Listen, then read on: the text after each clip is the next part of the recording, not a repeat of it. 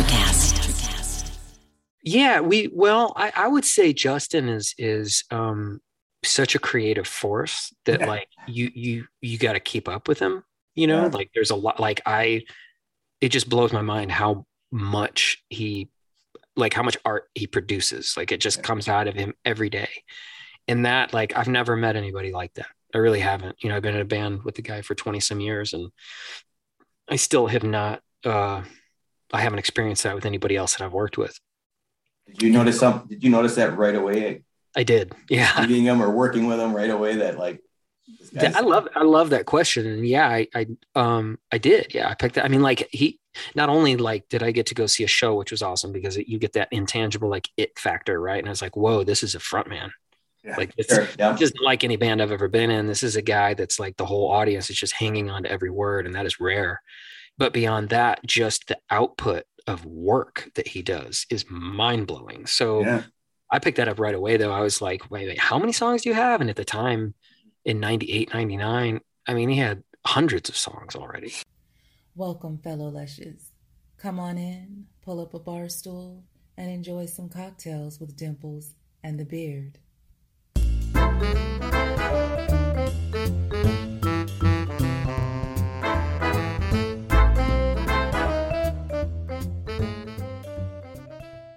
Anyway, let's talk about the hand slap we got from the Facebook people. They don't like Miss Mothership.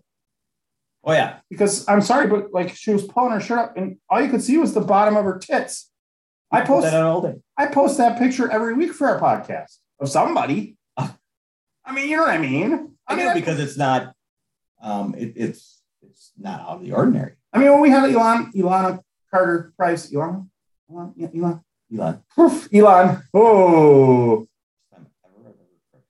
I had one of Maddie's caramels before tonight. So,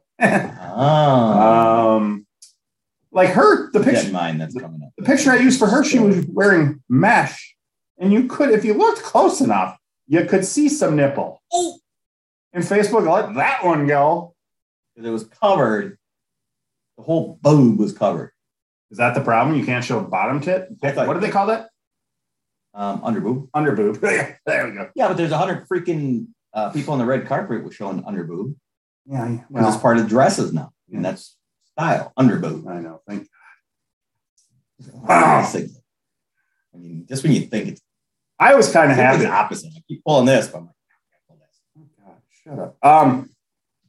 I'm not going to lie. I was a little flattered. Well, we should be. We finally got big enough that they're like, oh my God, these guys are... Pretty soon they'll be like, bing, bing, bing, bing. Oh, we got dinged again today by YouTube today. What's your goal? Getting dinged. Let's get dinged. Miss Red is on Fansly. And I linked that into the show description on YouTube, and I got the message this morning that we got our first warning. And it's just a warning now because it promotes pornography. We can't even put that link on there. They blew the link out. You can put OnlyFans, but you can't put Fansly. I'm confused now. Yeah, so am I. The whole shebang. I'm confused about. Yeah, so am I. I know it's crazy because Fansly, I know. Well, obviously, it was her. I was going to say it. Are you going to block us from talking about Fansly? Well, that's where she sticks wrenches in her vagina. Did you go look? I didn't get on Fansly. No, I probably should. Yet.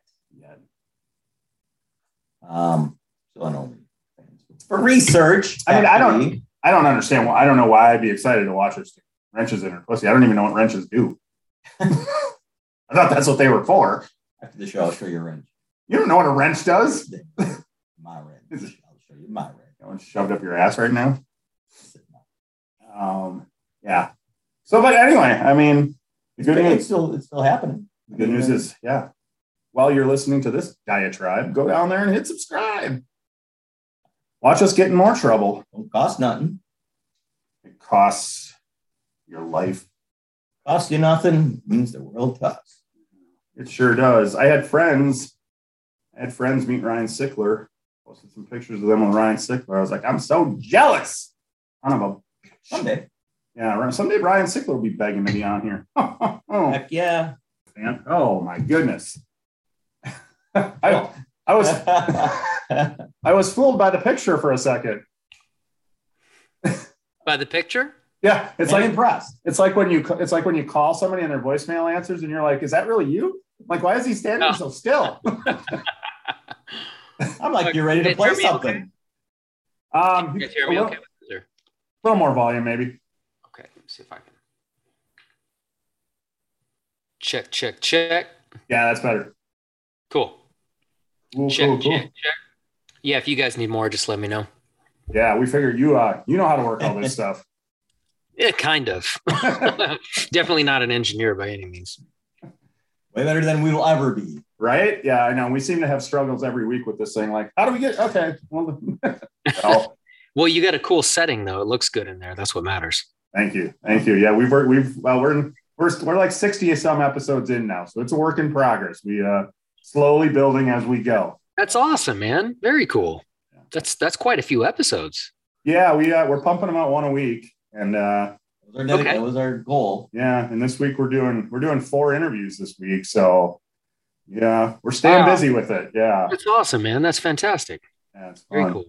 So, well, you know how it is when you start out. You got to just kind of hit the grind and just got to go. Yeah, for sure, man. I feel like content is king, right? You know, it's like I know. Yeah. And I'm a podcast junkie, actually. Like Oh, that's cool. Yeah. And that's what it used to, I mean, not that I don't listen to music anymore, but when I'm driving, like I have a lot of driving like backcountry roads to go down to Justin's studio when we're working. And I love listening to podcasts, but there are only so many, Detroit Lions podcasts out there. Well, let's get you introduced before we get too deep into this. No introduction. I got to tell you, 62 episodes in, and I'm fanboying out more tonight than I have for any of these episodes. Oh, man, that means the world. Thank you. Appreciate it. Obviously, a huge Blue October fan. Absolutely. I've been in the meet and greet lines several times. I met you several times, and you were always very nice to everybody going through the line.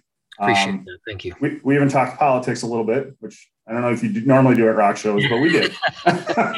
That's one of those things that you can do in person, but you got to be real careful on what you say, public. But anyway, we have Matt Noveskey, the bass player from, I'm going to say Blue October, even though the list is like, we'll get to the rest of the list as we go. Yeah, right on. Thanks, man. Yep. Blue October works. So thank you so much for coming on. I can't even begin to express how excited I was when you said yes. I appreciate it. Thank you. Thanks for having me. It's actually, I was just saying earlier, I was setting up and I was like, man, I haven't done one of these in a while. This is exciting. Yeah. I'm excited to just have a conversation. Well, good. We are too. So you got a lot going on, so a lot to talk about. Yeah. Staying busy for sure. Yeah. Well, when don't you stay busy? That's, I guess, more of the. Oh, man. I'm really trying to be better about that. Honestly, I'm really trying to like find some balance. I think it's planning vacations properly, because I'm one of those wing it people. I'm like, yeah, we'll just go somewhere and find stuff to do. That doesn't work so well, so I'm trying to be better about like meticulously planning, but also planning time to do absolutely nothing. Yeah, that's important. You got to do that. You got to take some breaks for sure. And it is funny when you try and do that and fly by the seat of your pants and be spontaneous. I know for this podcast, now we're like booked out into June with guests. So it's like, if you don't kind of plan something out there, you end up planning yourself work. Oh, yeah. Yep. You can plan yourself to death, man. Yeah. So what do you like to do for downtime these days? Oof, man. I joke around about this, but it's actually true. Which is really kind of sad, but I don't have a lot of hobbies, because music was always sort of everything, Yeah. And I think a lot of times people, when you're like, it becomes your career, when something becomes your career in the arts, I think you'll sort of take on a new hobby, or, it's like, okay, I'm a full-time musician, so I'm going to paint a lot now because that's what I'll do to decompress. But I don't like to decompress from music or from the whole, yeah, it's good to come off the road sometimes. It's good to be with your family and everything, but it's just one of those things where I never viewed it as a job. It's never been like a slog or a grind to me. It's always been just what I wanted to do, like dreaming about being on a tour bus when I was 13, 14 years old. Like that's all I cared about. I really didn't have any backup plan whatsoever. I didn't have any other like crazy, well, if plan A doesn't work out, then here's plan B and C and blah, blah, blah, blah, blah. So plan A was just always it. But I, besides hanging out with my kids and like doing stuff outside with my kids and playing with my kids and taking them on vacations and stuff like that, um, I'm like, I love a good story. I love good movies. I'm a film buff. I grew up watching movies. My brother and I quote movies all the time, at 80s comedies and stuff like that. But, I don't really have a hardcore hobby outside of music because it's really all I ever want to do. Yeah. Like play bass and write songs and work with bands. And it's just too fun. I think you hear a lot of, yeah, it's gotta be too much fun. Yeah. I think you hear a lot of people involved in the arts who kind of have that answer, that their hobby ends up stemming, like it may not be the exact thing you do, but it's something closely related to music for you. For sure. Yeah. But I've always been a visual artist as well. I haven't been really, it's not something I really promote a lot or like talk about a lot, but I drew and painted when I was a kid, all the way up until about the first few years of being in the band, and then being in the band really became a full-time thing and it kind of took a back seat, but I've actually I'm getting back into painting again. So awesome. I do have that, I guess. And that's nice. And that's fun, but it's like learning to do it all over again, like, whoa, this seemed a lot easier when I did it 20 years ago. Well, it makes it fresh. Yeah. Right. I guess I was going to ask if, you were just talking before about music is your hobby or your downtime. If you find yourself going into a different instrument, learning, or a different genre of music, maybe during that downtime. I think different genres of music is extremely important. I think, if you're a touring musician or you're a recording musician or a producer, especially, you can't. You can stick with one thing and one genre for sure, and that can sort of be like your like go-to and sort of your identity. But that's never really been my thing. I like so many different styles of music, and and I grew up on so many different styles of music from all my siblings and my parents that I never really just wanted to do one thing. So to me, like, I think it's really important to be well-rounded and to listen to a lot of different things and be familiar so that you're not caught off guard when you're working with an artist or with a band. But also on top of that, I think that you should at least experiment a little bit with other instruments as well. I'm in a band with a guy named Ryan De La Hussey, and he pisses me off because he plays every instrument so well that it makes, like, I watch him and I'm like, yep, that'll never happen, but I can dabble enough to write songs and to kind of facilitate that. So that's what matters. Be able to play some chords. I did see you've been doing some research that you had an uncle who played the bass, who toured with it. All I saw was toured with a rock band. And I was curious who it was. So I actually have two uncles that both played bass, and they were both named Jim. Okay. From different sides of the family. Okay. And they were both like the coolest, but like my two, I love all my uncles, don't get me wrong, but they were like the quintessential bass players, right? They were like super cool, super laid back, hilarious, really funny, just like really, really nice, like funny, kind dudes that I grew up being like, I want to be like Uncle Jim's. Take your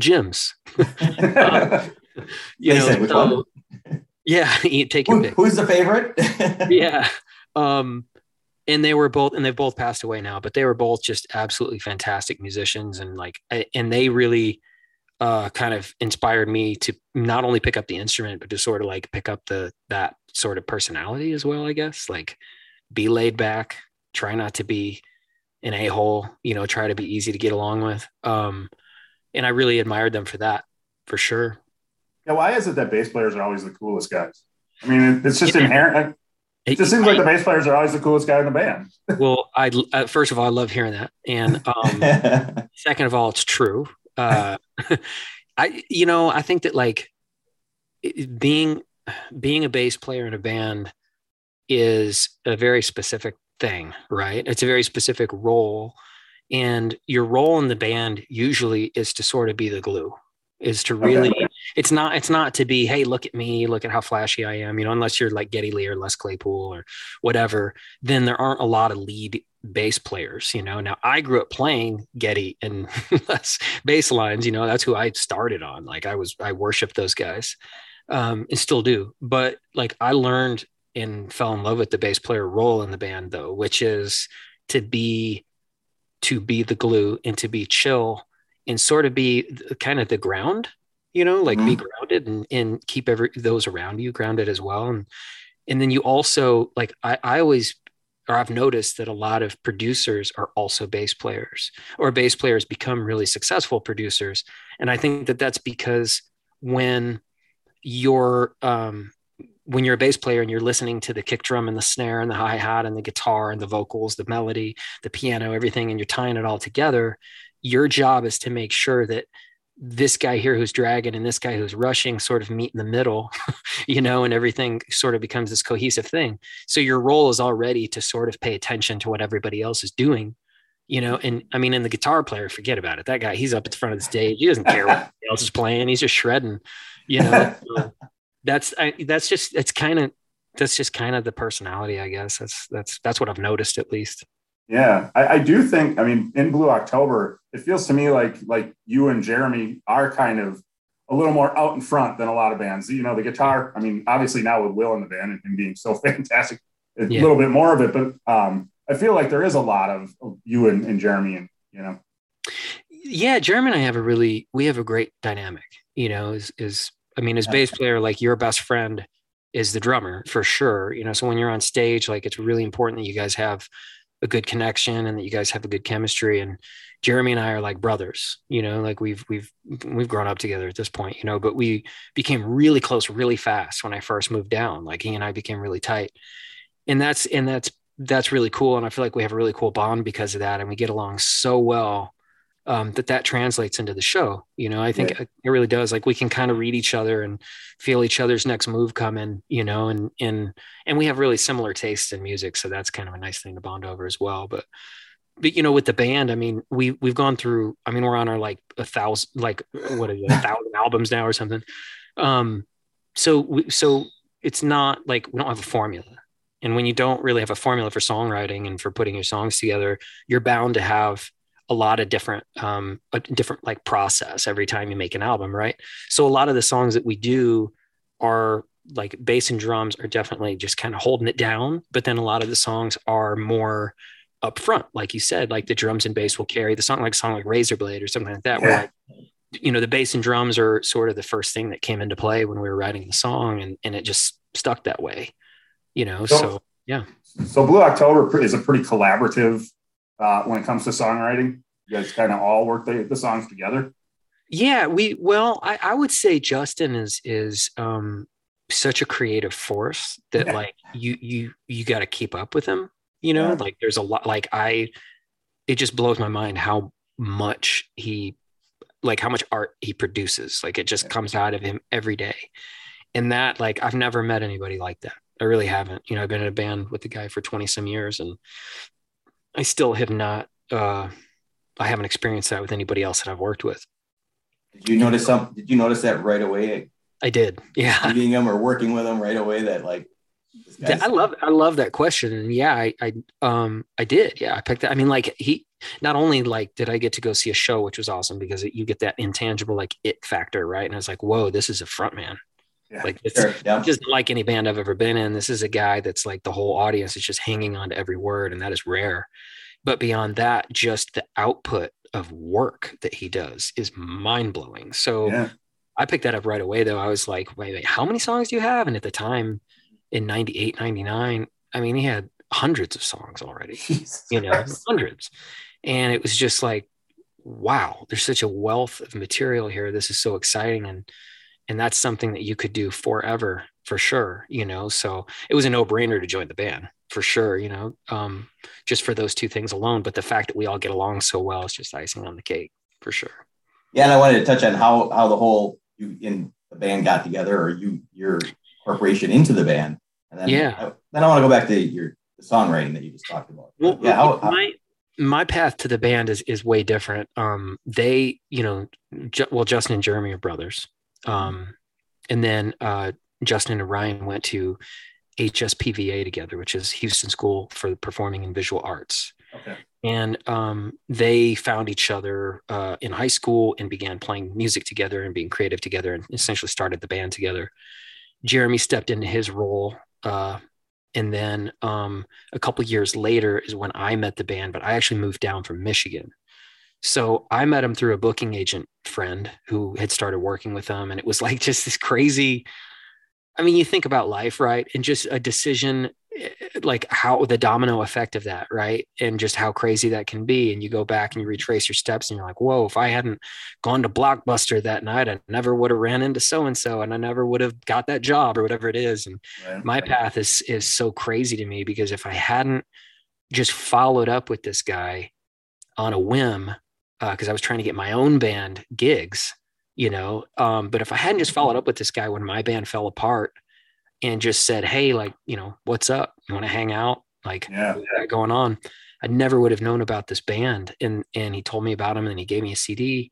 And the next thing you know, I fly down and check him out live. And then that's when it really hit me, and I was like, I'm going to do the most unconventional thing possible and just piss my parents off and pack up my car and move to Texas, and I just literally left everything behind. Wow. How old were you when you did that? 23. Okay. 23, I think. Early 20s. And you already had your, you could have been a grade school teacher. Is that what you went to college for? Yeah, I went to college for a couple things. And I never finished. But I went to 3 different schools over a period of time. And initially I wanted to write screenplays. So I was an English major and I wanted to go to film school. And then that changed over time. And I love kids. I love working with kids. And so elementary ed was kind of my backup plan. So I lied earlier. I did have a little bit of a backup plan. It wasn't something that I took super seriously because I knew that music had to happen, but elementary ed, and I did my student teaching, and it was awesome. You get flown down and you get to see a live show. And if anybody's ever seen a Blue October live show, I mean, obviously the choice is obvious at that point. You guys are great live. So thank you so much, man. Thank you. I'm so spoiled being in the band. I really am. Like I'm so lucky. I'm so blessed. I can't even say that enough. But you do, when you do it all the time, it sort of becomes second nature, and Sure. It's not like you're numb to it or anything. I mean, you still remember when you see bands for the first time, right? And you carry that feeling with you. I remember seeing Rage Against the Machine at Lollapalooza in '93 at 11 in the morning. And nobody knew who they were. And I was like, oh my God, what is this? This is incredible. And I went and bought the tape the next day. Yeah. The first time I saw the band, it was that same thing where it was like, whoa, something special is happening here. And I'm just like captivated by this. But 20 some years into it, I went to Justin's open book acoustic show Thursday night last week. And I was just like sitting on the other side of it, hearing the stories and watching him. And I know all the stories already. Right.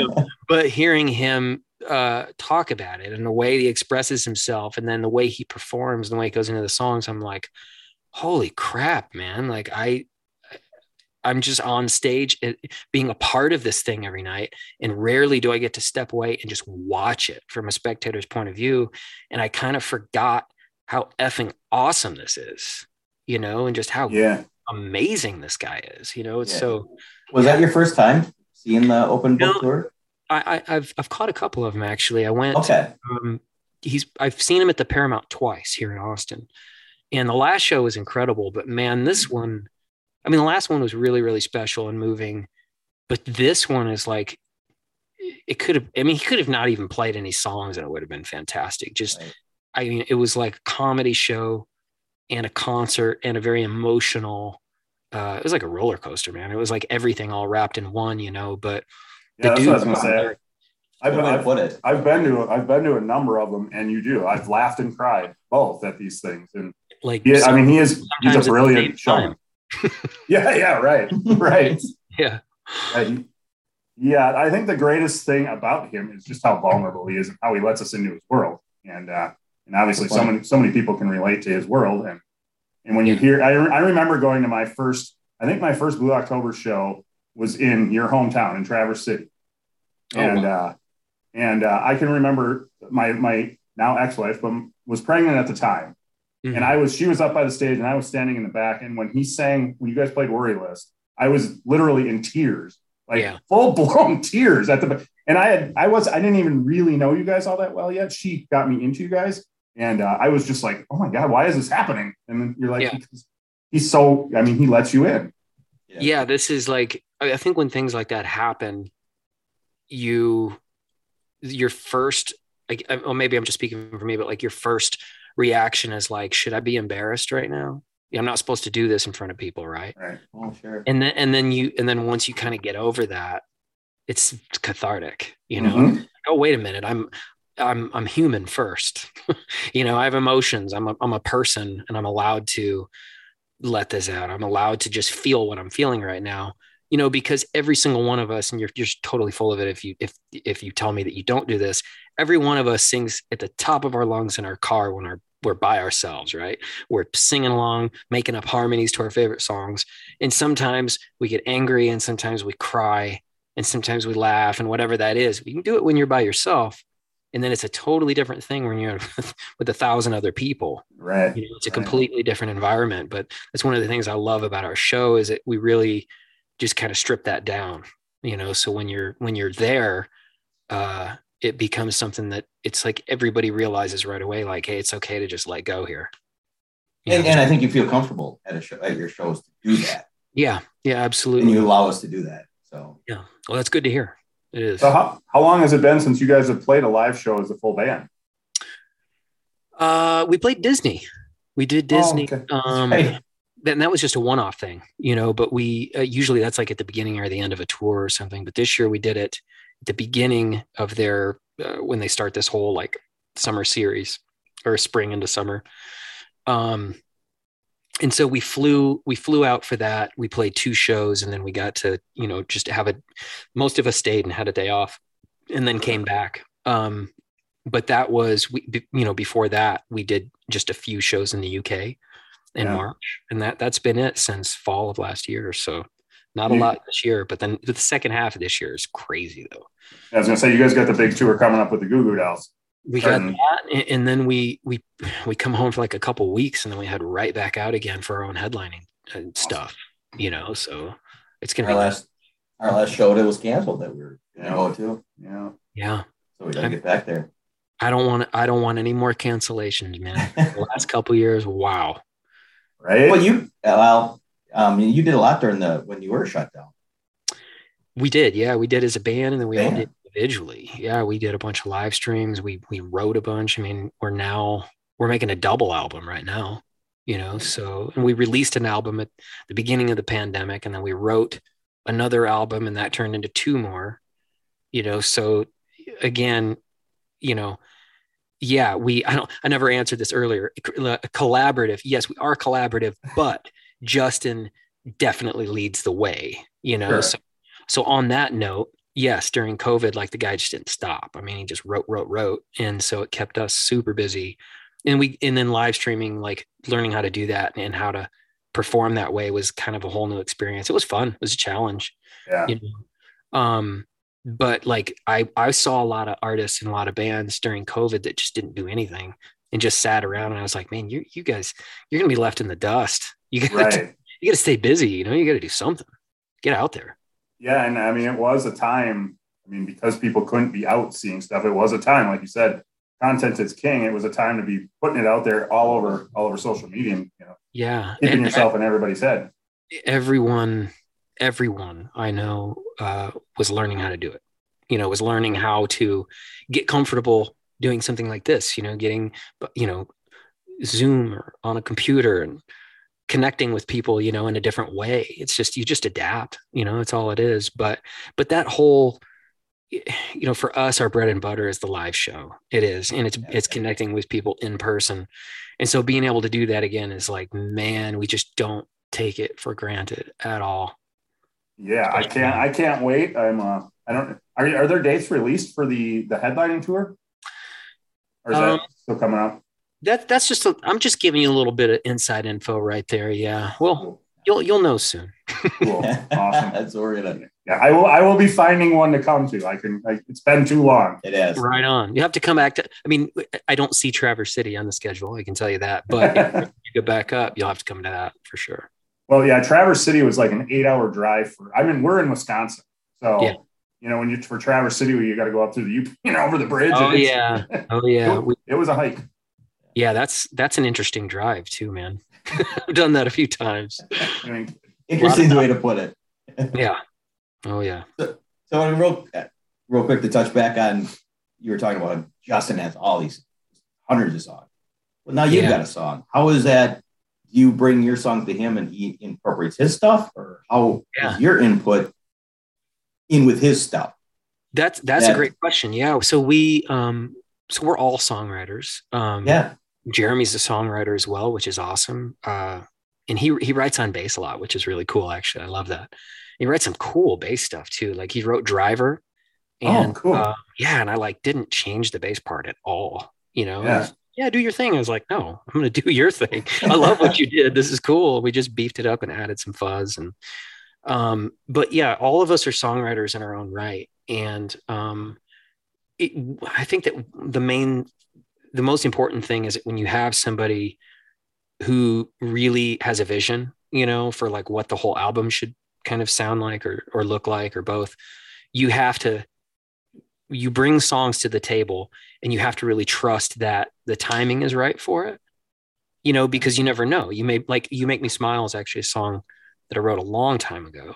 And it wasn't ready then, and then when Foiled was being made, it was like, hey, I feel like, Justin was like, I feel like that song is really going to fit this album. It wound up being the opener on the album. And he was like, we should bust that back out and finish it.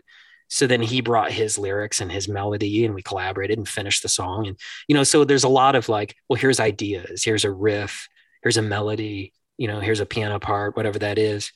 Or it can be a fully fleshed out demo, but we all kind of just throw material in as kind of suggestions every time we're getting ready to make a new record, or while we're on the road, we write together a lot. And a lot of times it happens in sound check or whatever. But cool. We all know that he has such a good vision that it's like, we don't ever question the choices when it comes to the songs that make that record, because we know that there's a purpose for it and there's a reason for it. But as far as how much input we have, I feel like he's really good about if you bring a song to the table, The Weatherman's a good example of this. If you bring a song to the table and you finish it together, he wants to make sure that not only is his vision, and from a production standpoint, is it not that he's following through on that, but that you're happy with it as well. Yeah. And he's really good about hey, I know how much this song means to you, because The Weatherman was definitely a song that, meant a lot to me personally, still does. He's very much are you okay with this? Are you okay with this decision? Do you like what's happening with this? How do you feel about the beat? How do you feel about, all these things that are happening in this frequency? He's really, really good about that. And he keeps you really involved if it's your song, That's cool. Yeah, that's cool to hear. That's interesting. Honest, for sure. It keeps everybody in a really good place, for sure. Yeah. I would imagine at the same time there were, over the years, nope, I don't like the way you went with my song. I want to go back to my old way. Oh man, we fight like crazy, and it's not like everything is always, just peachy and right. It's 5 brothers in a band together. You fight and you argue about dumb stuff.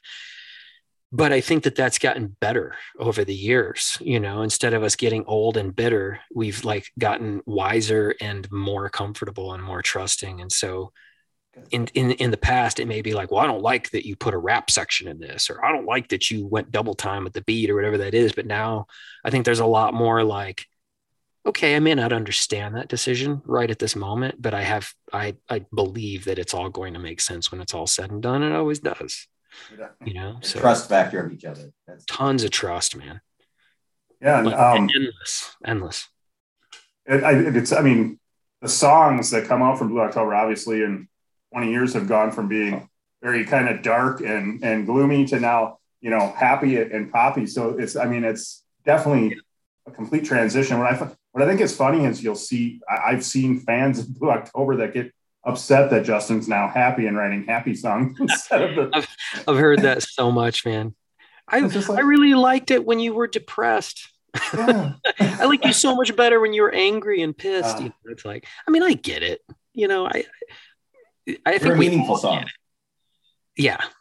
I mean, well, people at different points in their life, they're going through different things. And so they're going to gravitate to different messages. It's just the way it is. And some people may be going through something right now that makes them, a song like Hate Me, like it may be a situation where they hear that and they really, really connect with it right now, today, in this moment.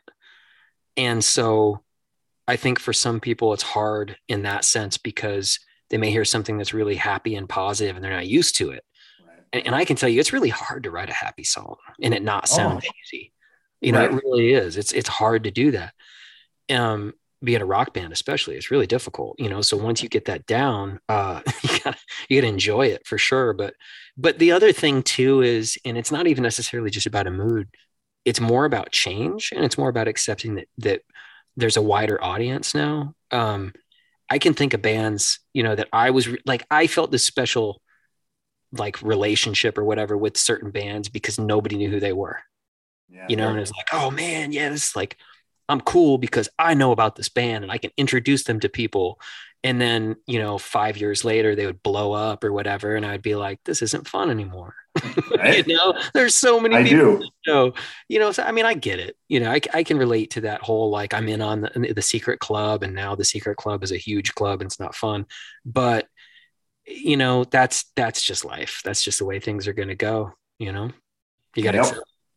Yeah. And the nice thing, I mean, from going to so many of your shows, even with the change in direction of some of the songs, the fans remain loyal. You guys have a great, I want to say cult following, It's crazy. I mean, it's seeing people, at show after show after show in the morning, like waiting outside, and a lot of the same people, several cities, several shows in a row, flying all over, flying to Europe, whatever that is. Like it's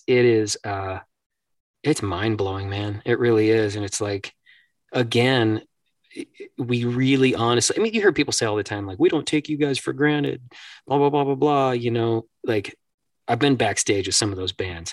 They take it for granted. We don't. We really don't, man. We know that we wouldn't be paying for diapers and able to do what we do if it weren't for that, And I've met, I have a handful of friends that I met through Blue October shows that I, stay in contact with to this day. So it's a great club. I love that. I love seeing the friendships that are made at the shows too, and like the like, there's like a different crew in different areas of the country too, which is really cool because like a lot of people all become friends and then we'll go to do meet and greets and it's like the groups grow and grow, okay, now we're going to do a photo with all of us. And sometimes there's like 30, 40 people in a group. Wow. Like, that is so badass. I love that, Well, I think it goes back to, seriously, a live show by you guys is amazing. I mean, thank you. Yes. And what we said before, the intimacy you feel and the freedom that you feel, and able to just let go. You say that all the time, rock shows, you let go, but you guys are different, let go, I think. You got me into them. And I brought two of my daughters to, remember we just, yeah. I said, you guys don't listen to them, just let's go see them live. And that was the way I wanted to introduce you to them. It was live. I love that. That's really cool. I've actually, a lot of people over the years too, like, that don't necessarily get it when they hear us a CD or on the radio or whatever that is, have seen us live and they're like, dude, you totally changed my mind. Yeah. Completely brought me around. Like I had no idea. My old roommate, the guy was just a musical snob. He was cool as hell and great dude, but he was such a snob about, if it's not punk rock, it's not cool. I don't listen to it, blah, blah, blah, blah, blah. I finally got him to come to a Stubbs show after like booking him for years. And he came to the show and he was like, dude, you guys were badass. I have been telling you this for over 10 years, man. I'm just glad you finally came. Yeah. And that is, I mean, I don't want that to take away from your record. I'll pop that in and listen to those all day long. I mean, appreciate it. Yeah, absolutely. Yeah, I certainly go through times where it's nothing but Blue October for days. Yeah, I go through spurts. Absolutely. I do that too. I wear things out. Yeah. Oh yeah, for sure. So back in Traverse City, we're growing up. Mm-hmm. Besides the gyms, yeah, bands, bassists. Who are your biggest influences? Who did you say I want to be like that dude? Well, I mentioned him earlier, but Geddy Lee is definitely a massive inspiration to me. I think growing up in northern Michigan, close to Canada, Rush in the 90s, like the late 80s, early 90s, was a pretty special era of the band. And like some of the first concerts I ever got to go to with my big brother were Rush concerts, and seeing the energy and hearing him play. And Chris Squire is another bass player from Yes, but like more progressive playing. When you take that, and then I would actually go back and listen to like the old Motown records that my dad would listen to, or that I grew up on, and hearing like James Jamerson, Larry Graham, all these other, badass old school bass players, and realizing it's the same instrument. Like that's a cool moment right there. Like, whoa, this like really hyper kind of kinetic thing that Geddy Lee's playing, that's the same instrument that this dude over here is playing, that's super mellow and funky and warm and makes me have this cool feeling. I want to do that. That's exciting, but the first songs that I learned how to play were definitely the busier songs for sure. Jane's Addiction, Rush, Fishbone, Red Hot Chili Peppers, huge Flea fan. All those bands, that I still feel like is the best era of music for sure. The early mid 90s, man, you can't beat that. Come on. But Nirvana, like all these rock bands, like that just blew my mind back then, really gravitated toward them. But in my town, or the town that I grew up in at the time, if you wanted to go see a concert, you drove 4 hours. Sure. It wasn't, I live in Austin. It's like, oh, there's a concert in town. You want to go tonight? No. You planned 6 months ahead to go see Rush, or to go see Rage Against the Machine, or to go see Funkadelic, or whatever it is. Like you had to plan ahead. And so going to a concert was a ritual. It was a much different thing. And then you would like drive to Detroit or Chicago or wherever that was, and go see the show. And then you'd stay at your friend's cousin's house or whatever it was. And you'd come home, and it was this whole like weekend experience. It was a totally different thing. But but in my town, there weren't a lot of options as far as I didn't have exposure to a lot of great musicians, but the few that I did, I feel really fortunate to. I'm still really good friends with some of these guys, but I grew up with Kenny Olson, who's one of the most fantastic guitar players ever. He played with Kid Rock back in the day. Kenny's a staple in Nashville now. He's doing a thing with Stephen Perkins from Jane's Addiction and some other guys, but Kenny's a fantastic guitar player. And he was kind of a mentor to me when I was younger. Jay Cott, another bass player who is one of the best bassists in the world. He's just phenomenal. He and I were we were really close, but he was also like my bass nemesis, because when we had Battle of the Bands, it was like, oh, it's my band, his band. We're competing, but Jay is still one of my close friends to this day. And like when he was on tour with Brent Cobb, and they were out for a couple of years with Chris Stapleton. So we got to go, Jeremy and I actually went and saw that show and hung out with Jay, and, but still really, really tight with these guys, and like growing up with these guys and learning from people like Jay, and Kenny. I feel really blessed. I feel really fortunate to have like a tight kind of small town mentality, bond with those guys for sure. That's cool. Wow. So that beat that during the pandemic, you also stayed busy. You and Al, who Blue October fans know from tour management, I believe. Wasn't he tour manager? It was, yeah, for a long time. He actually was our merch guy first. He started? Yeah, he started in merch. Just an excuse to come and hang out and party back in the day, Yeah. But that turned into him becoming our tour manager. He was an amazing tour manager. He was, and he was very popular. Very popular. Oh yeah. Blue October fans loved him as much as they loved anybody else in the band. Yeah, still do, man. Dude. He's got a great personality, just a great dude. He's one of my best friends in the world. And but yeah, we started Icarus Bell, and Or your second band together.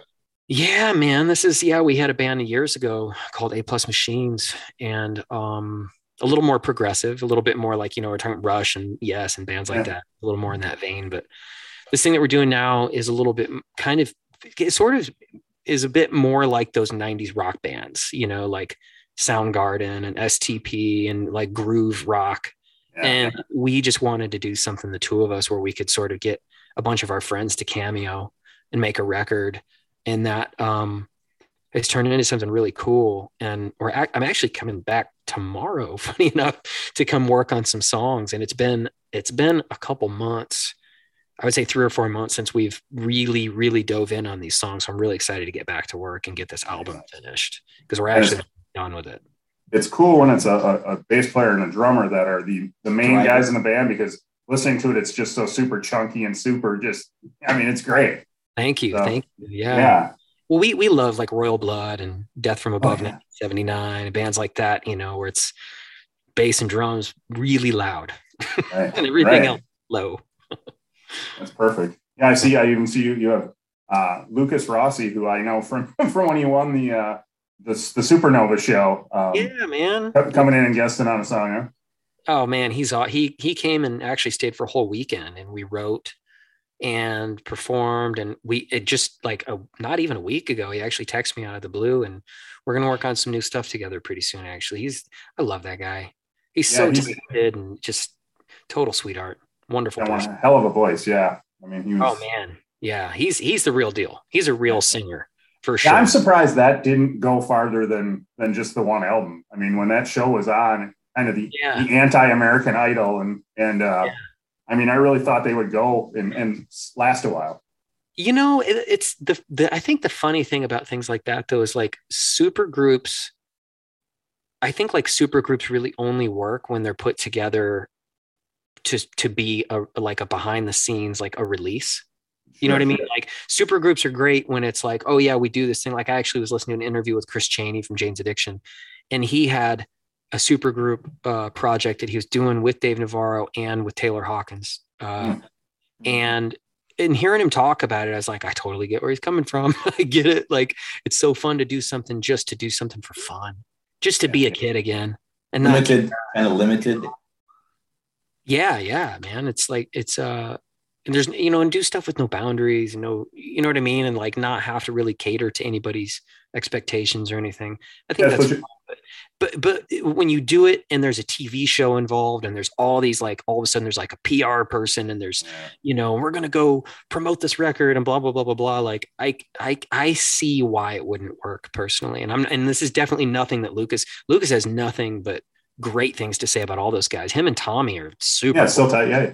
Really, really good friends. Yeah.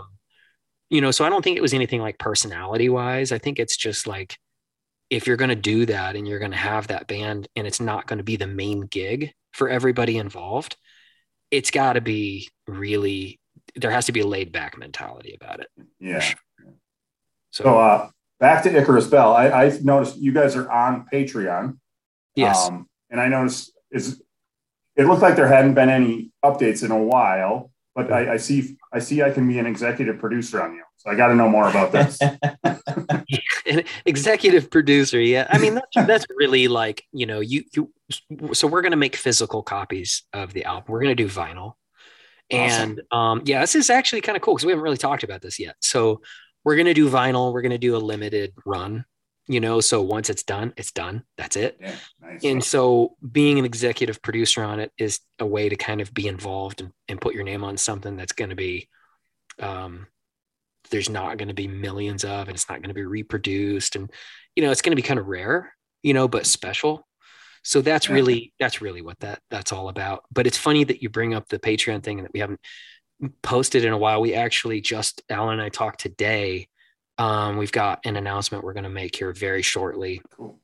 I'll just spill the beans. We have a song that's been done that we're not going to release as a single since we're getting ready to finish the album and put the whole album out. And we're actually going to give it just to the Patreon members.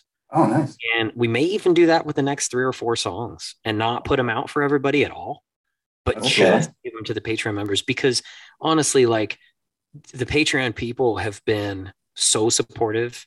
And then like in this, like the last couple months, super patient as well. Yeah. Like, so instead of just like, oh, hey, everybody, what's up? Like, we want to do something cool. We definitely want to do something that shows our gratitude. All right. Oh my. Wow. I'm glad you got it figured out. I thought for a second, maybe Zoom just. No, we just, I just bought a new charger for my laptop, which apparently does not work. And we found that out. I don't know if you like your laptop always tells you your battery's going to die with like 1 minute left. Yeah. Yeah. So, it's inevitable. Cell phone will tell you 20%, but laptop's 1 minute. Not the laptop. Yeah. Those things aren't cheap either, man. Yeah. So anyway, thank you for sticking with us. We appreciate it. Oh, dude, no worries at all. Totally cool. I don't remember where we were talking about Icarus Bell. Let's talk, but wow, for you to stick around, thank you so much. Oh, yeah, no, it's totally cool. Technical issues, they happen all the time. More and more, now. Yeah, right. What? Yeah, sure. It should expand. Well, you're yes, I don't know where we're talking about. We're talking about Icarus Bell and finishing up the album here. You got please. Yeah. Well, I know. Yeah, we touched on Patreon, and it's been a quiet beginning to the year. There's just been a lot of other stuff going on, and then of course we've been working on the Blocktober record, and of course, when we're doing bass and drums, I give 100% of my attention, and got to do that. And then once that's I get a break from that, then I can sort of put my head back into finishing these songs and everything. But the plan is, full record. I would say before the end of the year. Nice. It's taken quite a while to get to where we're at, but we also we're not rushing anything because we don't have to. Right. Yeah. There's no reason to. So yeah, that's a nice thing about the side projects like that. Obviously, you've got a full-time job, so this one you can take your time on. Yeah, do it right. Yeah. Make sure it's something that you're proud of, and you can listen back to the songs and feel good about it instead of, oof, Yeah. I've definitely had plenty of those over the years. Listening back to old tapes or whatever. What we're thinking. I'm pretty sure we can use it as a tax write-off. So I think Cocktails with Dimples in the Beard will be an executive producer on the new album. Nice. That's awesome. I think it counts as marketing somehow, right? It does for sure. And I think the tax write-off thing is brilliant, actually. Yeah, it's perfect. So I love the sign, by the way. Thank you. That's fantastic. Yeah, we had a friend of mine who put together the logo for us, and it turned out nicely. Yeah, so I love it. It's the vintage appeal. It's very cool looking. Yeah, thank you. Yeah, we're both. That's what we wanted to. We're both old enough to love the mid-century modern era, so that's kind of where it all came from. And yeah, I love it. That's awesome.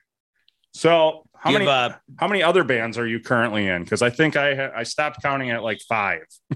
Oh man, I think I'm like unofficially in a couple bands that I don't even know about. Let me see. So Joy Thieves is this like industrial.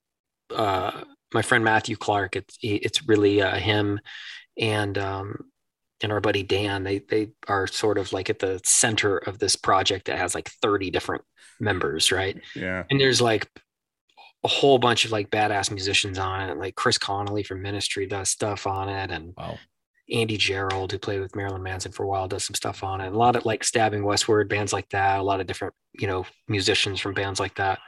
So I love getting the call to do that, because every once in a while, Matt, who's like one of my favorite people in the world, will just be like, dude, I got the perfect song for you. I got and I'm always super like eager and excited to do it because the music's really different. It's really cool, and it's something I don't get to do a lot.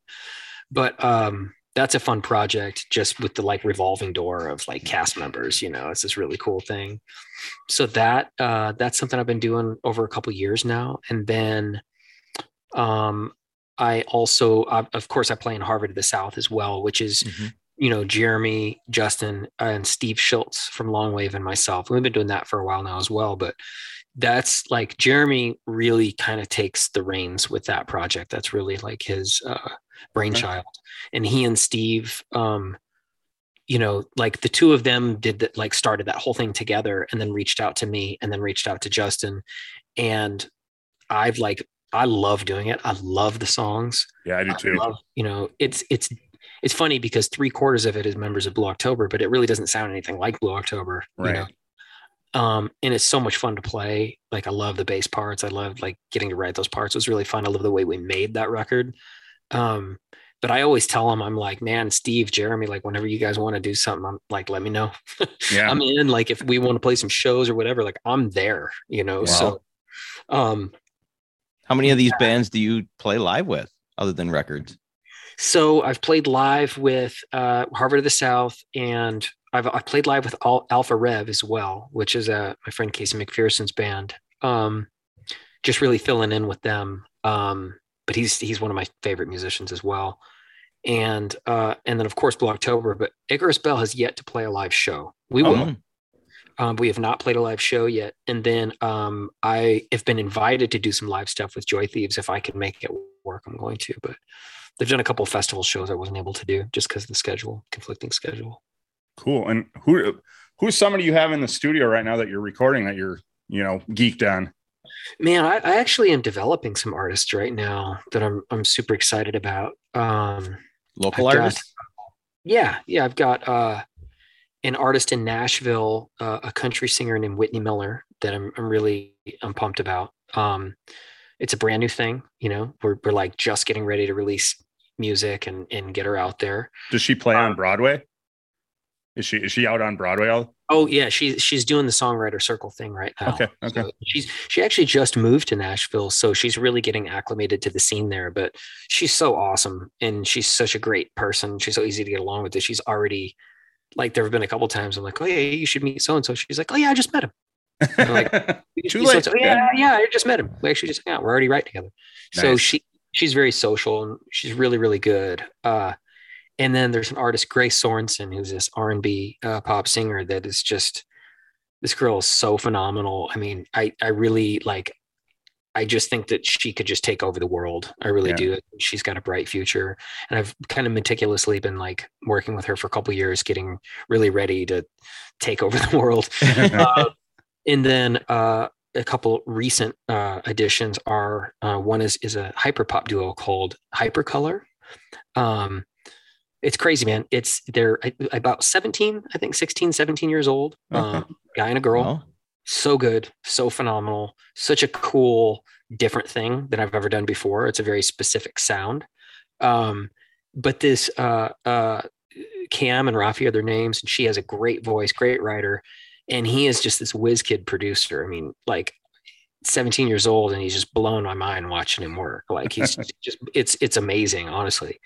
And then last, there's a band called Nolo that's from here, and I am really, really, really excited about them. Not that I'm not excited about all of them, but Nolo is a rock band and very much like a lot of the bands I grew up on. Sunny Day Real Estate, like bands like that, like Taking Back Sunday, they have a lot of things in common with bands like that. So it's really kind of in my wheelhouse creatively what they're doing, but they actually all met in recovery.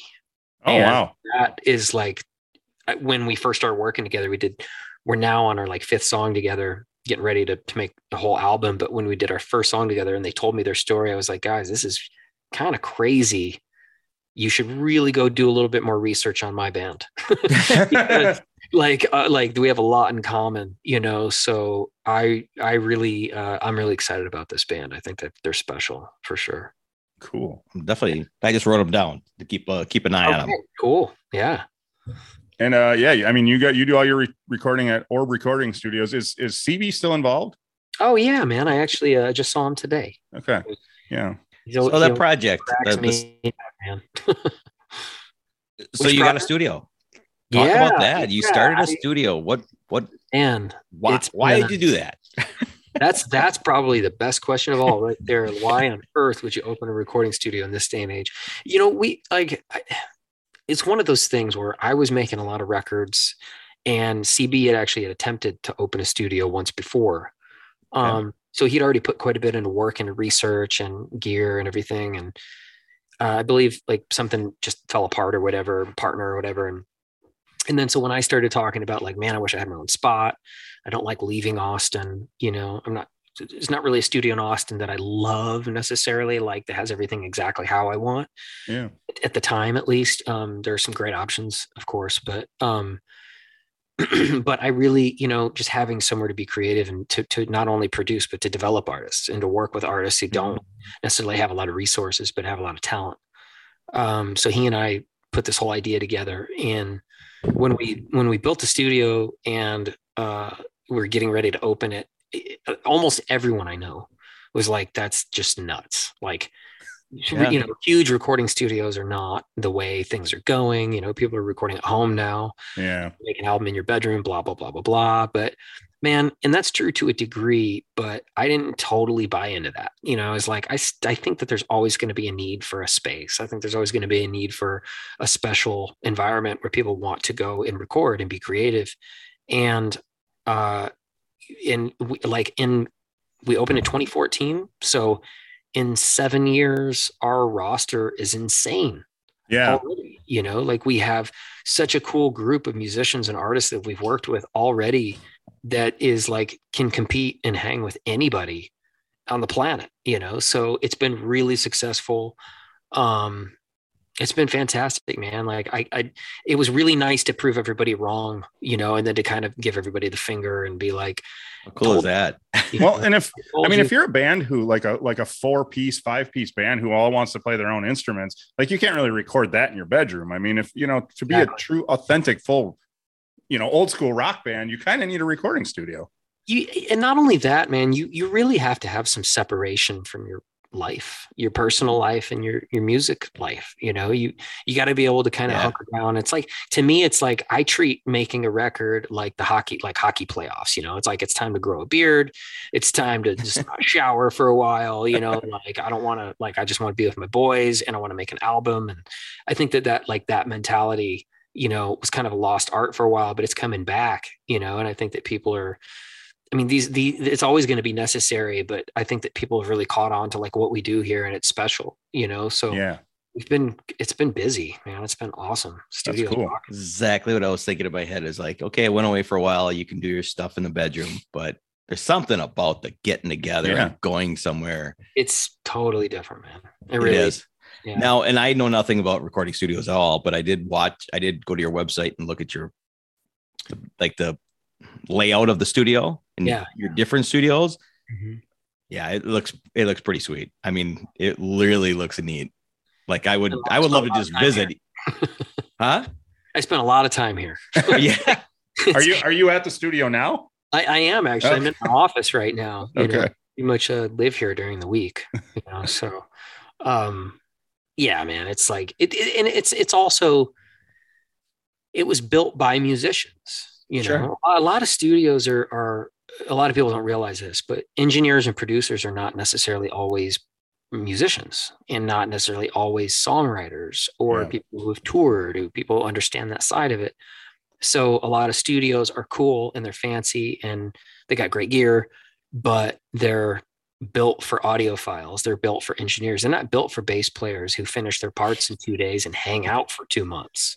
They're not comfortable and they're not very fun to be in, So like, that was my biggest gripe, honestly. I was like, I'm just not comfortable in a lot of places that I've been to. Okay, and so Steve and I, we were like, let's have a place that's it's got all the options, but it's also like a place you want to hang out and have a beer, and like you want to hang out and play pool or play video games, or it's a clubhouse where you make music. That's exactly what it is. A giant tree fort with gear. That's perfect. I mean, who wouldn't want to hang out there? It's kind of like hanging out at a tattoo shop. Like, who doesn't want to hang out there? It's exactly, man. It's vibe. It's all about vibe. Yeah, exactly. The biggest compliment that we've gotten too is just from other artists and producers that are like, man, I just love the environment. Like, I can't wait to come back. Yeah. Have you found now in the past couple of years, like the music scene really ramped? Because it seems like Austin is such a growing city right now. Is the music scene really ramping up? Honestly, yeah, It has, but there's kind of two sides to that. One thing is that like there are a lot of great artists here, and I mean, there's always been an awesome music scene here, right? Okay. There was a music scene here in the 90s and the early 2000s that when I moved down here, I was like, whoa, this is nothing like Northern Michigan. This is happening.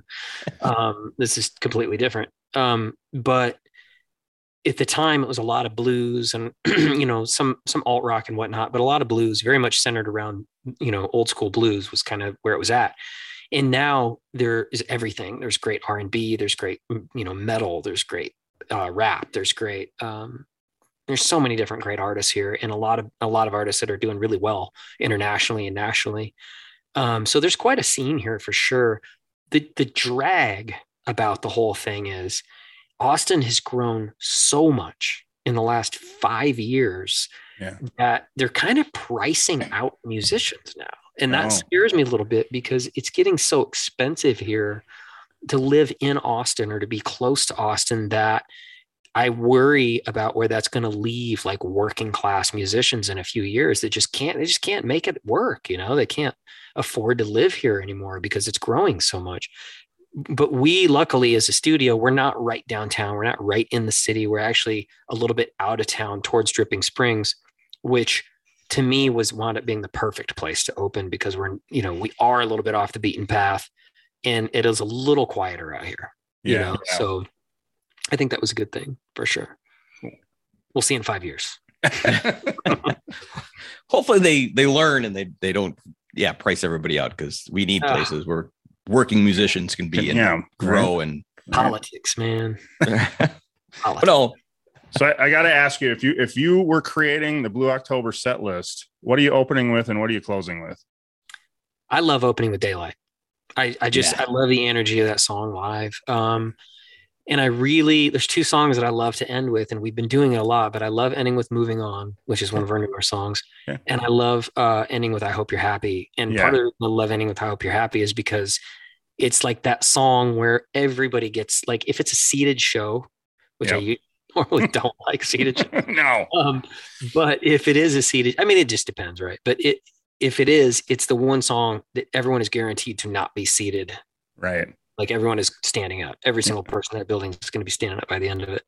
So it's the perfect song to end with. But there's so many, man, the new stuff. I can't wait for you to hear the new stuff.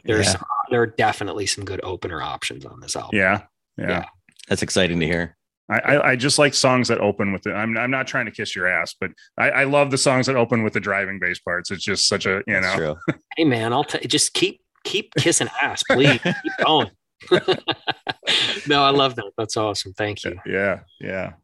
Okay. You have to test the PA, see how much low end it can handle. There you go. Yeah, right. Yeah, right. So I don't.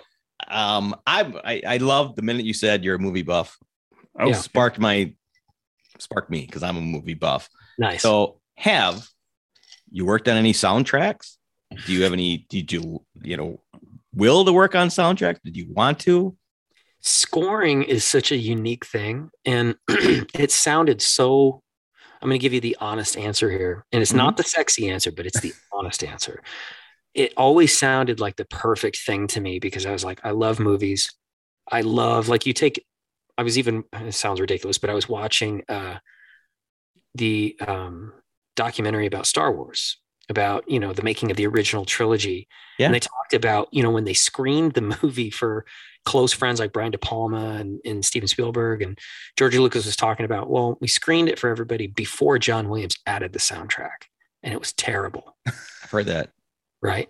And then John Williams did what he did, and it's like, oh my God, it just brought this whole thing to life. Right. And then of course there was some editing as well, but so to me, I'm like, man, you take like my two favorite things, right, which is like great film and great story and music, and put that together, and that sounds so exciting to me. And then I actually watched the process, and I watched how it's done, and it is so daunting and so like meticulous. I mean, it is, okay, I'm stopping on this frame and I am pulling it apart for just forever, and then, okay, now I'm constructing this mood. Don't get me wrong, it's exciting, but I just can't move at that speed, man. I could never do that. I could never just, okay, let's just stop and pick apart this one. It's like taking a bass and going, okay, here's a whole note. Let's spend all day discussing this whole note. Yeah. That sounds terrible to me, right? Right. So I'm just like, no, that's cool. I'll just be a connoisseur. Yeah. Okay. I'm good with that. Do you find, hey, I hate that movie sucked, but the sound or the sound of the movie made you love it? Oh, or yeah. vice versa? For sure. I mean, a lot of, there's some of the Marvel movies, honestly, like there are a few that I'm like, kind of a little let down by, but the sound is always amazing. It's always incredible. And then there are actually like a show that comes to mind, and I really like the show itself, but the soundtrack and the way they incorporate the soundtrack is so cool, is a show called Euphoria that's on HBO. Oh, yeah. And oh man, like whoever is in charge of handling the music supervisor for that show is got to win some kind of award for what they're doing, because it's incredible the way that they weave it into the story. And a lot of these songs are popular songs you've heard a million times, but they're different versions of those songs, and they're like just constructed in such a unique way. It's pretty amazing. It really is. Okay, that's a show on my list that I haven't started yet. And you hear a lot of people talking about it. It's heavy. It is. It's hard to watch sometimes. I'm not going to lie. It is. Okay. It's very well done, and the soundtrack it's phenomenal. Well, and one of my favorite shows of all time, I think, kind of takes some credit for. I love Scrubs, the sitcom Scrubs. Oh yeah, and they were one of the first ones to really where the soundtrack played a part. Very, very cool. I love the way Scrubs does it. I actually produced an artist named Joshua Radin. He's been featured on that show a bunch. Yeah, and he and Zach Braff are like best friends. Yeah, awesome. That's cool. Yeah, he's a phenomenal artist too. I love his stuff. He's great, man. I'd love to work with him again for sure. It was great. Yeah. Cool. And you have your wish list of who you'd like to work with or play with? Or oh yeah, I have quite a wish list, honestly. I think it would be, well, so going back to scoring and soundtracks, I think it'd actually be really cool to see how Trent Reznor does what he does. I mean, he does that a lot now, and I'm a huge fan. I love his work. He's got a big niche in the movie scene with soundtracks and Danny Elfman, and he's been doing it for years. He's killing it. He's doing great. Yeah. And amazing soundtracks, it's unreal. But I'd love to see his process for sure. Yeah. That would be cool. It's got to be different than you think the normal. Yeah. Well, what I've seen is I saw one movie. I actually had a friend who scored a movie, and I got to see how that was done, and that was cool. But I see a lot of like commercial stuff, and I'm like, that's cool, but there are only so many Bic commercials. Right. It just is. Nice. So my last question on movies. You mentioned going to school for screenwriting. Yeah. Do you have any in the back of your mind, in the back of the vault that just started? I have ideas. Yeah, I actually had my friend Ben Schaub and I actually put together this. I should actually sit down and write it out. I really should. You're kind of inspiring me to do that now. But we had this whole comedy planned out, and it was called The Adventures of Bud Joneser, and it was about this guy who just can't win.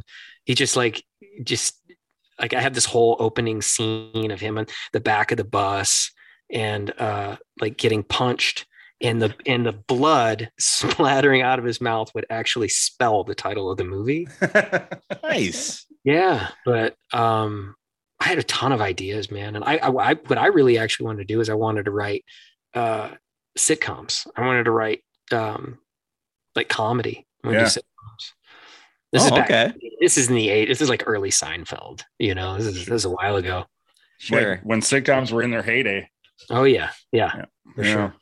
So what about writing a movie for Blocktober with the songs telling the story? We've actually been really lucky as far as like placements go. We've had a lot of songs in. Sure. I mean, a few songs in movies, and sometimes it's kind of a surprise. Like I didn't even know we were in the show on Netflix called Daylight. Is it Daylight? Daybreak. Sorry. Not Daylight. They named it after the song. Yeah. And my sister texts me and she's like, "Oh my God, I just heard your song." I'm like, I have no idea what you're talking about right now. So we've been really lucky in that sense. Like we've had some pretty cool scenes and some pretty cool opportunities with songs in different movies and whatnot. But man, I do feel like we have enough material and like in kind of every emotion as well, you know. Right. So like you probably could do, you know, that what was that movie where the Beatles, where they had all the Beatles songs? Like you could you could do something like that with us. I think at this point, I think we've got enough under our belt now that you could do. Without a doubt, you could. Yeah, you could construct a story from all your songs for sure. Good old rock opera style. And I love animation too. I think something animated would be really cool to Blue October songs. Yeah. Oh wow. Yeah. Like all different styles of animation, you know. So what's your favorite movie? Oh, man. I know it's not a fair question, but I actually grew up loving A Clockwork Orange. I love Stanley Kubrick. Over the years, and I like all Kubrick's movies, but over the years, I think I've kind of drifted away from that a little bit as I've gotten older, you know. Like I was really kind of drawn to that when I was younger, but man, I love, like, speaking of animated, I love like Spirited Away is a great movie. Howl's Moving Castle is a great movie. I really like Daniel Day-Lewis a lot. There Will Be Blood was a fantastic film. I will watch that movie just to watch him. Yeah, it's so convincing and so like it's just phenomenal. It really is, you know. But I'm also like I grew up. You know, I'm 45. I'll be 46 in June, and Star Wars. You know, like I mean, I grew up on this stuff, right? It was like Kiss and Star Wars when I was a kid. You know, it was like the huge things, right? You know, so I remember going to like Rexall's drugstore and getting, you know, like the cards, right? The playing cards, the Star Wars cards. It had gum inside, and then there were Kiss cards, the record gum, right? It looked like a little record. You know, that's like what I grew up on. So I'm super nostalgic for movies like that, you know, for the old school Star Wars stuff and the nerdy stuff. I'm into it. Yeah. That's me. That is you to a T for sure. That is me for sure. I'm also a sucker for like 80s comedies. Okay. Dead, Raising Arizona. I love the Coen Brothers movies. Yeah. So nice. I go on and on, man. I was just I fell asleep, but I was just watching Raising Arizona the other night. It's such a quotable movie. It's so good. So many good moments in that, and so many great actors too, you know. And that was only because you're gramping up. I got back into Nicolas Cage. I was a huge out of him, nothing to do with him. Yeah. Then the movie Pig came out. If you haven't seen it, it's amazing. I haven't seen it, but I heard it was phenomenal. I still have not seen it though. Yeah. Yep. And then just last week, me and my daughter went and saw the Unbearable of Massive Talent. Yeah, something like that. I heard that was phenomenal. I just went out. That's why I popped in Raising Arizona again. And nice. Yeah. Back into Nicolas Cage. I love that whole concept too, about, you know, him playing himself and all that. And I heard that it was so good from somebody who like hates almost everything. And she was like, I would go see it again if you want to go see it. I was like, okay, I'm in. So do it. I recommend it. I will. I recommend it. Well, before we let you go, I got to ask, what are your thoughts on the Lions for the year? You know, because obviously I'm from Wisconsin, so big Packer fan. So, dude, I drink blue Kool-Aid every year. So I am eternally optimistic. I have a hole in my heart because of Stafford. I'm just such a huge fan. Like when we drafted him, I cried. I wanted him so bad. I watched when he played for Georgia. I was like, I want that guy. He's so good. And I, like, all my kids have grown up wearing Stafford jerseys on Sundays, and I've, you know, gone to games, and it's not the same without him. Although I do like Goff, and he seems like a really cool dude. But I can tell you, in all honesty, I know when I'm like, oh, I think they're going to be great. And I know in the back of my mind, I'm like, no, it's going to be another shit year. But I can say I don't think it's going to be immediate. I don't think it's going to happen tomorrow or this year. But I do think that one thing I've noticed throughout my whole lifetime is that we've always been somewhere in the middle, right? And we've never done a real, true rebuild. And we're finally doing that. Like we had to trade Stafford to make that happen. We had to do what we had to do to actually strip it all down to the bare bones, to do it from scratch. And nobody is really had the balls to do that. They've all been scared to lose their jobs or whatever that is. Right. I love our GM. I love Brett Holmes. I love our coach, Dan Campbell. Yeah. Love what they're doing. I thought the draft was awesome. I love Aiden Hutchinson. That guy's going to be a total stud. I love that they traded up for Jamison Williams. Like I thought the draft was great. I actually thought the Packers had a really good draft as well. Yeah. Vikings doing, man. Like what on earth were they traded with us? You don't trade in your own division, right? What are you thinking? But we'll take it. Yeah, well, it's same, So I'm optimistic. I think in 2 years, I think next year, not this season, but the next season we'll be in the playoffs, and I think we'll be a serious contender the year after that. We're just missing a couple things, but man, if we could just, if you guys would please just let Aaron Rodgers go play for somebody else, please, man. I'm so tired of him just crushing us every year. Never fails. Well, soon he'll be out of the league. So, he can't play forever.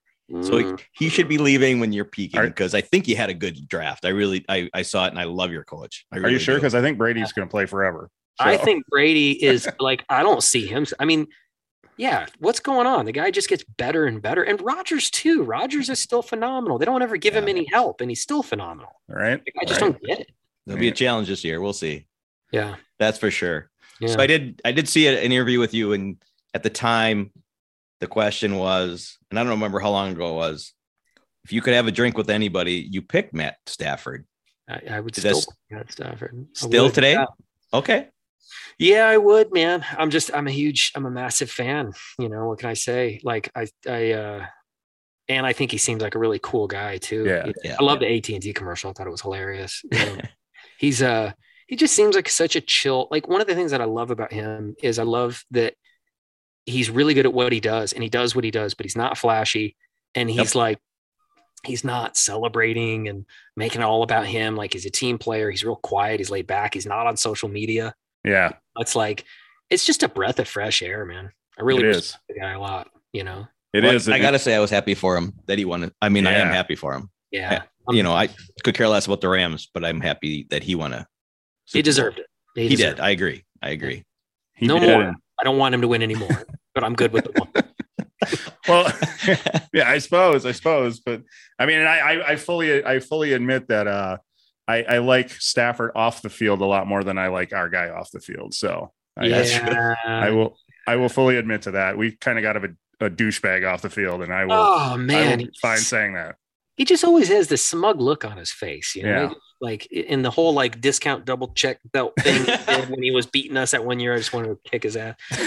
But I'm good friends with Joey Milligan, who's a guitar player in Anberlin, and he said that Aaron Rodgers is the coolest dude ever. Like he's a huge Anberlin fan, so I guess he would hang out with him on tour and go hang out with him. And it was like he's not a big Packers fan, so he has no reason. He's a Buccaneers fan. He didn't care.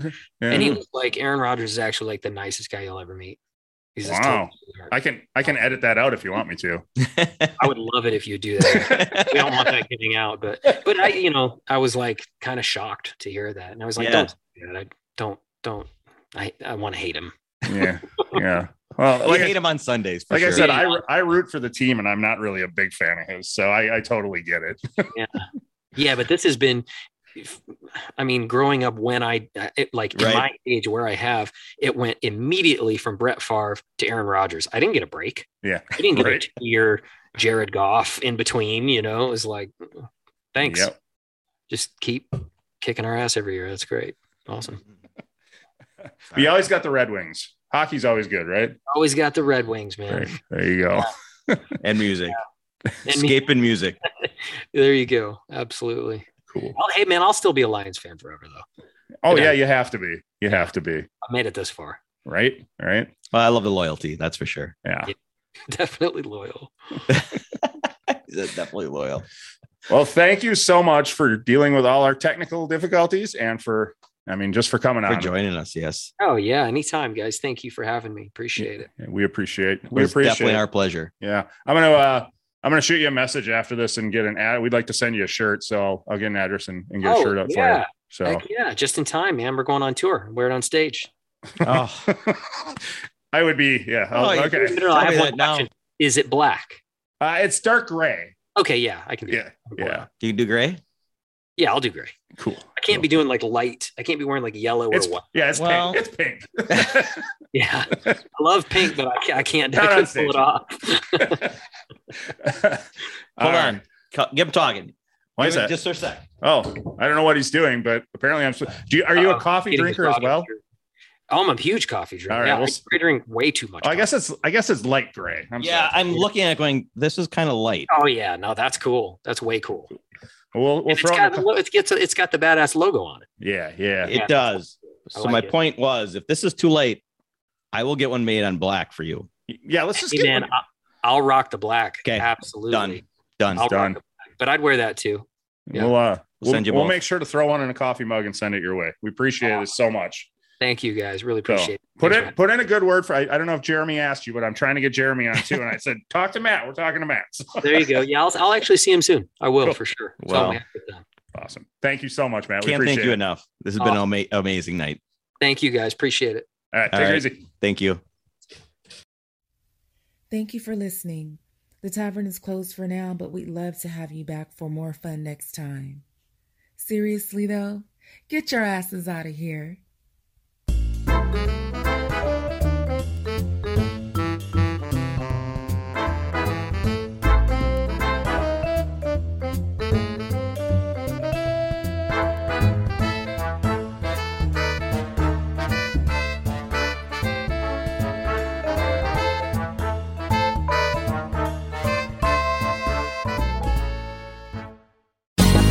Ever thought about starting your own podcast? Do you have a business or a message you want to share with the world? Well, now it's easier than ever with Electricast. Hi, I'm Mark Netter. And I'm Peter Rafelson. We're the founders of Electricast Media. Whether you want to start a new podcast or already have one, join Electricast to grow your audience, monetize your content, and build your community.